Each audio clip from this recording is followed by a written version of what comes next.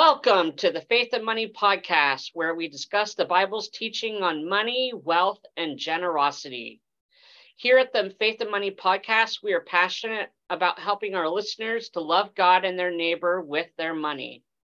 Unfortunately, my famous co-host Crystal isn't here today, but she has entrusted me to do this podcast without her. I am Keith Conley. I am the president and CEO of True Legacy Financial Planning. We are a financial advisory firm that serves clients who desire to receive biblical wisdom with their financial advice. I am a certified financial planner and certified kingdom advisor. I specialize in working with faith-based business owners, churches, other nonprofits, ministers, and high net worth families of faith. You can learn more about my work on my website at truelegacyfp.com. And as usual, you can email us at faithandmoneypodcast@gmail.com. If you have any questions or comments, or even rotten tomatoes for Crystal. After all, we need to pick on her a little bit since she isn't here to defend herself. Crystal is in the process of moving, and so we're definitely going to miss her today. But today I want to welcome Lupe Saenz. Did I say your last name correctly? Yes, it's like saying science. Like Signs to the Faith and Money podcast. Lupe is a financial coach, and you have a specific niche of clientele that you work with. Tell us about your work, Lupe.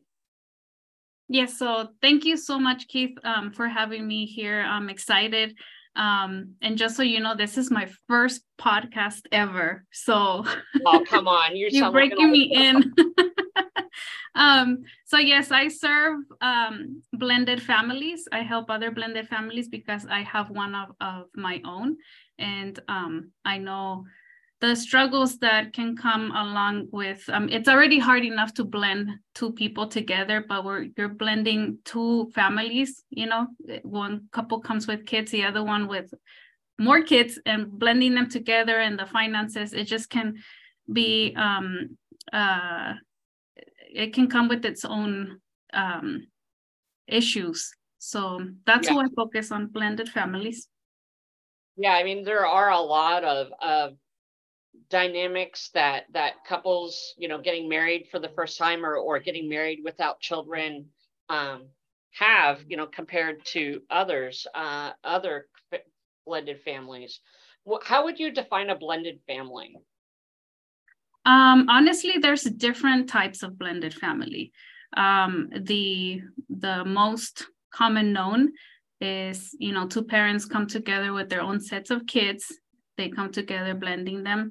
It could also be a single mom who's taking on or adopting other kids. Maybe she has her own kids. You know, she's blending the kids together, even if it's on her own, or a dad.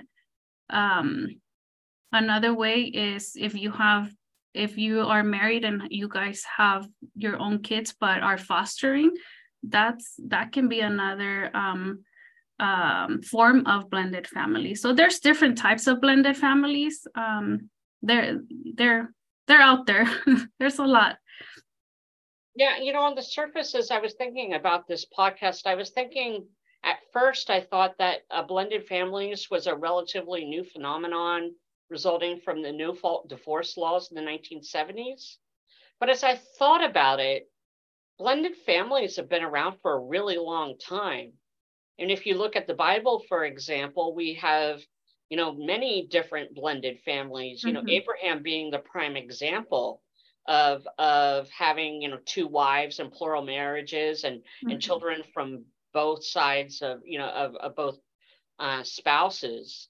And so that you know, the polygamy creates some dynamics, and I don't know too many, you know, families here in the US with polygamy, although I have talked to people, you know, in other parts of the world who were involved in polygamous marriages. But then you know, even, you know, 150 years ago, blended families were very common before in the no-fault divorce laws with, you know, a lot of times you would have very large families and then some women would end up, unfortunately, passing away in childbirth and the husband would remarry and then have children with the new wife. So, blended families, how they have occurred and, the circumstances of them originating and what they look like may have changed, but blended families are not a new thing. No, not at all. Yeah. And I agree with you. It's, I think it goes back many, many years, and we can see it in the Bible as well, like you said. It's just, I think it's coming more known now. But yeah, it's been around for years. And I think that's it. As far as when it comes down to finances, it's a underserved community. And I just, that is one of the reasons that I'm focusing on helping blended families, because I know the struggles that can be. And yeah, I agree with you. It's been around for years. So would you be willing to share us a little bit of your own circumstances that you got you involved with financial coaching and blended families? Yeah, examples of my own circumstances? Yeah. So I've been married with my husband it's going to be 10 years this July. And when we got married, I had my son and he had 3 kids. And then together we had 1. But I want to say the first 2 years were pretty rough for us in everything, blending not only our finances, but the kids. It was very rough. My husband is he was raised Christian, and his faith has always been very strong.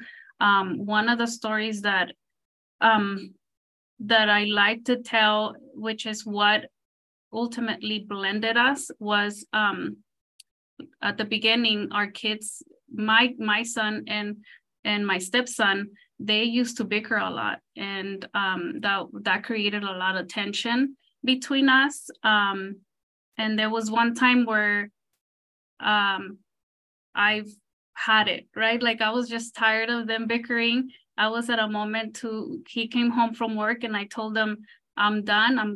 I was already packing my stuff. And this is the moment that changed everything. Because instead of him getting mad or anything, he called all the kids upstairs, including myself. And the first thing he did was, he told us we are a family. And he looked at my son and he said, you are my son, and I love you as my son, just like I love, my other kids. You guys, we are one family, one unity. So what he did, he said, grab hands, and he started praying. And at that moment, I realized that God has brought us together for a reason. And after that, everything changed. I think that's when we came together with everything, finances and everything. One of the things that we discussed during our, you can say, budget meetings was, at that time he was paying some lawyer fees. And obviously when you get married, those become your responsibility as well. So we talked about all that, lawyer fees, child support. It was 50-50, but at that time he would still provide some type of income to the other parent. But we came together in an agreement, and we created our budget together, and we were together in it. So and I believe that if we wouldn't have done that, I don't think we would be together right now, just because I know those discussions can be very, very tough, especially when you're newly married. Very emotional discussions. Yes, and very emotional. Not only, with the kids trying to get along, like I said, the first 2 years were very rough. But when you bring God into the middle, everything changed for us. And so, yeah, those are very tough discussions, but that are a must. They must happen. Right. In your experience, what is the biggest financial challenge for blended families? the biggest challenge is that you come, both parents have their own way of the way they were raised, and they come with their own ideas about money. And then they come with, each parent may have child support, attorney fees, whatever the case may be. And that can be a big challenge, because if you don't agree on, okay, now we are together, we're married, these are our expenses, these are our can't find the word, but whatever both parents bring, it's ours now. Like, it's not yours or mine. Yeah. But then there's also, the other, if both spouses were married before and both brought children into the new marriage, you also have the relationship and the dynamic with the former spouses. Because they're still, they may not be married to that person, they may not be romantically involved or have those promises, those covenant promises anymore, but you're still raising a child together with that other, former spouse. And that just creates a lot more complexity in the situation as well. Yeah, co-parenting can be tough as well. For us, I honestly, I learned grace through my husband. And because I love my kids so much, and when I say that, I mean all of my kids, my stepkids, my kids, I love them so, my love for them is greater than my ego. So with that, I welcome their mom, and we have a great relationship. I think you have to put your kids, when it comes down to that,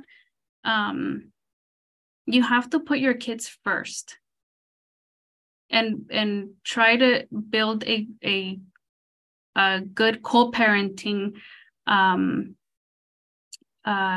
environment around that, because I just feel that if you don't have a good relationship with the other parent, and it doesn't have to be, you have to be best friends or anything like that, but like respectful with each other, the kids will see that, and they'll appreciate that as they grow, and they'll have a also, they're going to be able to also build healthy relationships because you're modeling that for them.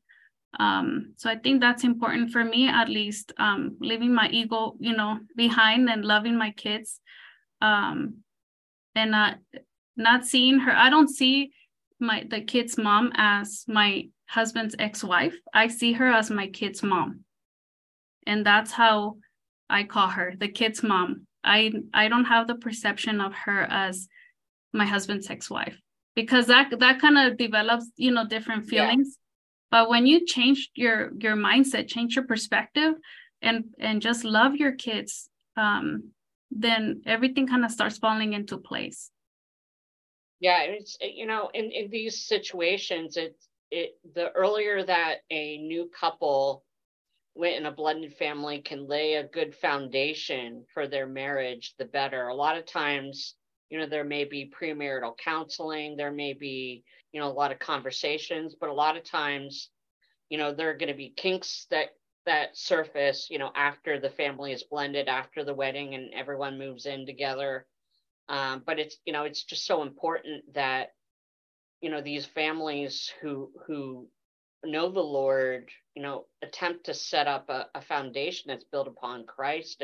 And I think that your words about, checking your ego at the door and having the right attitude towards other people involved in your family that may not be in the house is just so important. Mm-hmm. Kids are a huge priority in any parent's life. But one of the things that I would think, not coming from a blended family and not being a part of a blended family now, is that, when a couple gets married, they really need to lay a foundation where, they are a team and they cannot be broken and manipulated. Mm-hmm. I could see, a lot of situations where children, have a lot of feelings about new marriages and new parents and new step parents. And it's just so important that both parents work together Mm-hmm. to set that expectation that they are one unit. Oh, 100%. My oldest son, which is my stepson, I don't like to call my stepkids, but just for the sake of our conversation. Yes. So my older son, which is my stepson, when my husband and I told them that we shared the news that we were going to get married, and he, at that time, he was the one that would have, at the beginning, he had a lot of anger issues because of the divorce of his parents. Mm-hmm. So he came with a lot of like resentment, anger, that all was laid onto my son. So those were the problems that we had at the beginning. But when we told them, and him in particular, the news that we were going to get married, he told me, well, Lupe, don't think I'm going to call you mom. Like, I'm never going to call you mom. And I told him, I don't expect you to. I'm going to love you regardless. But I don't expect, or I'm not here to take your mom's place. Well, it's been almost 10 years, and now he calls me madre, which is mom in Spanish, because I'm Latina. So it's just funny to see that, because again, he's seen the way we have blended together. My husband and I, we put each other first, because then it trickles down to our kids, and they see if my parents are together and they're united, yes. Whatever they do, it's not gonna break us. So yeah, now he calls me madre. And but I never tell him, hey, I thought you were never gonna call me. I never bring that up, but no, of course not. It warms my heart to hear him when he calls me that, because I know, like, okay, the Lord did his work here, and I'm just happy. So normally when, like a couple in their early 20s are getting married for the first time, there's the combining of bank accounts and, insurances and, last names and, become, more or less community assets. All that's a legal term, but we'll just call it, they become one, right? Mm-hmm. In your experience coaching at blended families, is separate bank accounts advisable at any point for a blended family, or do you recommend that they have a combined account? I recommend to have a combined account, because it's a must. You have to blend everything. Your money, mm-hmm. It's important to be put into one account. Each parent can still have their own accounts for money that in the budget is his or hers, for money that they can spend on whatever they desire on. But the main expenses, everything, like all the main expenses should be combined and in one account. That's very important. I do see, though, that a lot of couples don't have combined accounts, and that's sometimes very hard for them to do, because that you can say it's not the norm. So that, I think that's one of the biggest challenges that when it comes to not only with blended families, any type of marriages, when they come together, it's very hard for them to combine their incomes, because they're so used to having their own money, their own, paying their own bills. But it's important. Right. I'm just asking questions. I'm not trying to make an argument or disagree. I'm just asking questions here. But would it make sense to have like a joint account and then maybe a separate account for each parent for kids' expenses? Just because there may be, passing of money between, other parents outside of the household, with child support and alimony and those kinds of things? Is that ever advisable? I would so I would recommend to still have the joint account. And then what I recommend my clients is to divide their expenses into 3 categories, which is one, have an account for your bills, anything that has a due date, and make that automatic, and then have an account for your day-to-day expenses, and then an account or a savings account for all your unexpected expenses. And I recommend for them to have kind of like a digital envelope system where they have different savings accounts and they can name them. So I would suggest for the sake of having expenses for each kid, maybe have a digital envelope system for each kid, and together they can transfer money into that envelope, and they can both see how much is being transferred, or if it's another envelope for child support. But doing it together, it's important. Because What's a digital envelope? I'm sorry? What's a digital envelope? I call them digital envelope, but it's having separate savings accounts. Oh, I see. Yeah, and then you can, for example, with my bank, my husband and I, we have 7 saving accounts, and therefore, house maintenance, car repairs, kids, birthdays. So I would suggest for them to have or a saving bucket. I also call them saving buckets, and you can name them. So I would suggest for them to name them with their kid's name, and they can transfer money there for the kids.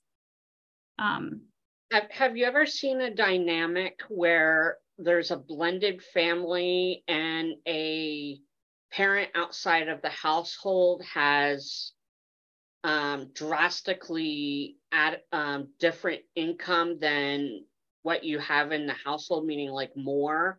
And so like one half of a blended family's kids receive a lot more extracurricular activities, maybe funding for college compared to another half of the blended family. And how do you work out that dynamic? I have not experienced that yet. So I don't have a lot of experience on that, but I'm sure it's out there. Yeah, like there's. Well, I can just think of scenarios where you're going to have a blended family where, maybe the ex-husband of the wife in the household makes, 5 times more money than the current husband, and they fund a 529 plan, and by the time that kid reaches, college age, it might have several $100,000 in there, whereas, the wife's new husband makes, $50,000 a year, and their kid has nothing saved for college, and the one child has college paid for, and the other one's having to take out student loans, and how that can create, an interesting dynamic. Oh yeah, that could create jealousy, resentment, like all of those. I think with that, it's important to be open with the kids and explain to them what's going on, and communication when in these scenarios is very, very important, and guiding your kids through decisions of choosing a college or working while in college. Try to avoid student debt, because that can really it has its own effects once the student graduates, but communicating and guiding them through the process, if they're not going to have the same amount of money as their brother or stepbrother, right? But communicating with them, I think it's important to be open when it comes down to finances with the kids. Yeah, I can see how jealousy and resentment could be a real big deal. It might not be college, it might be, a cell phone or going to summer camp, or, just a lot of different things. And it's just important that I believe that, as we've said from the very beginning, that the husband and the wife are are a strong unit and they're able to communicate together Mm-hmm. and express their love and provision for all of their children, regardless of the circumstances of the other parent.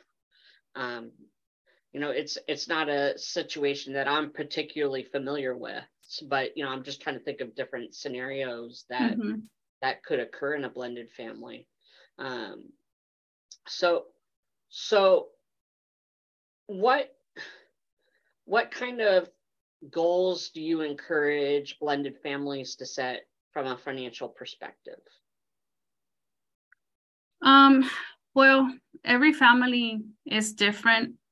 But one thing that I encourage families, blended families and families in general, is for the mom and dad to have dreams together and to share those dreams with the kids.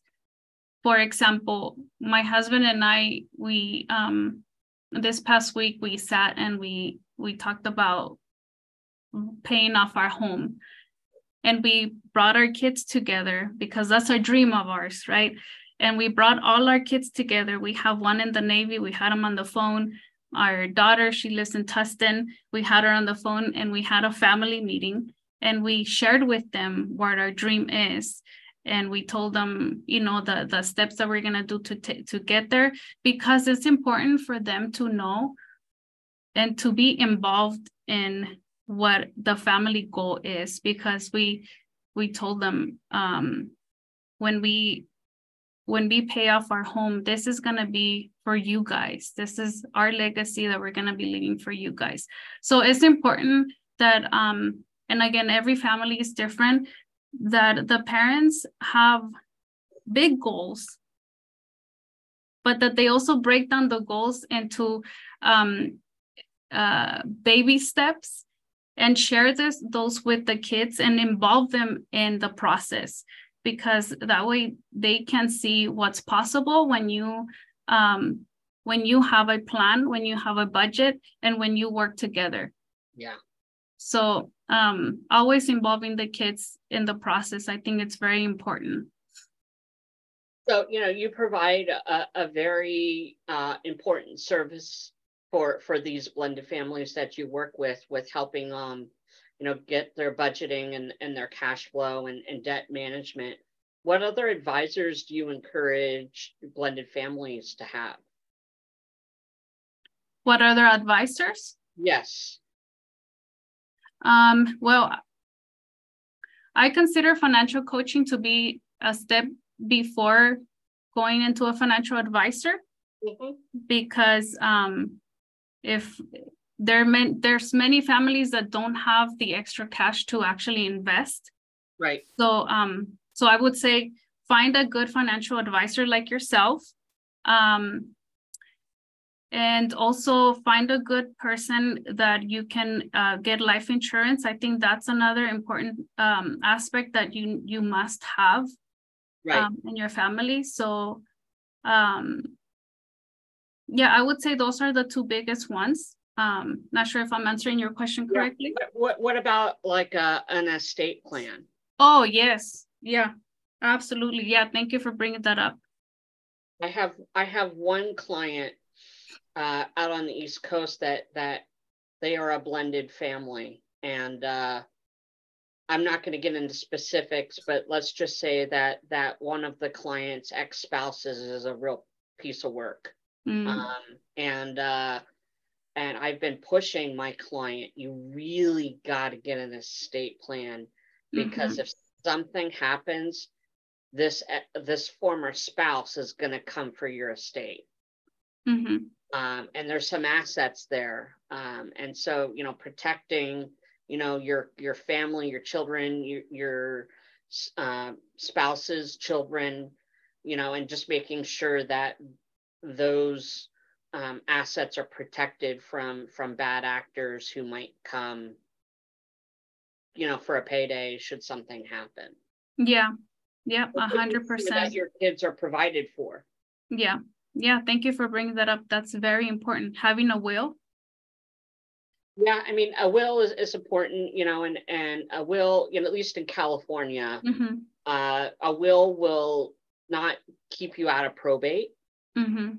But a will, but what it will do is, especially with the provision of who would become the caretakers of your minor children, that would be enforceable, but your estate's still going to have to go through probate. Mm-hmm. But a trust can prevent that, particularly if you own a home and have other assets that you need to protect from probate. Probate takes a long time. It's expensive because, you're going to have to pay courts and attorneys, and, you want to avoid that. So, we had an estate planner on a few weeks ago. If you're a listener here, you might want to refer back to that episode with my friend Jeff, about, the benefits of a trust and a will. A few $1,000s for an attorney to get a trust could prevent your estate and your children from losing tens of thousands of, maybe hundreds of thousands of dollars, depending on your estate situation. But I always encourage, to talk to an advisor that does both life insurance and investments. Having really good home and auto insurance, someone that does that, a tax person, a CPA to help you with the deductions and claiming children and those dynamics. You may need a family attorney, although hopefully after the divorce that's all settled and you won't need to go back and do that. An estate planning attorney. So there's just a lot of different people that blended families, as well as families that aren't blended, need to receive advice from. So if someone wanted to contact you to get some help, how would they contact you, Lupe? They can go to my website. It's www.moneyrenovation.biz. That's B as in boy, I as in igloo, Z as in zebra. They can go there and all my information is there. All right. Can you tell us the website one more time? Yes, it's www.moneyrenovation.biz. Okay. Thank you. And if you're listening to this and you want to get in touch with Lupe and ask her some questions or get some help, I would encourage you to go to her website. Thank you so much for speaking with me today, Lupe. This has been great, very informative. Thank you, Keith. I also learned a lot from you. So thank you so much. Yeah. And we miss Crystal. So. Oh, well, she would have made fun of my dad jokes, but but she can't defend herself, so we'll just let it slide. So I love your dad jokes, by the way. Hey, everyone, Lupe likes my dad jokes. Yes.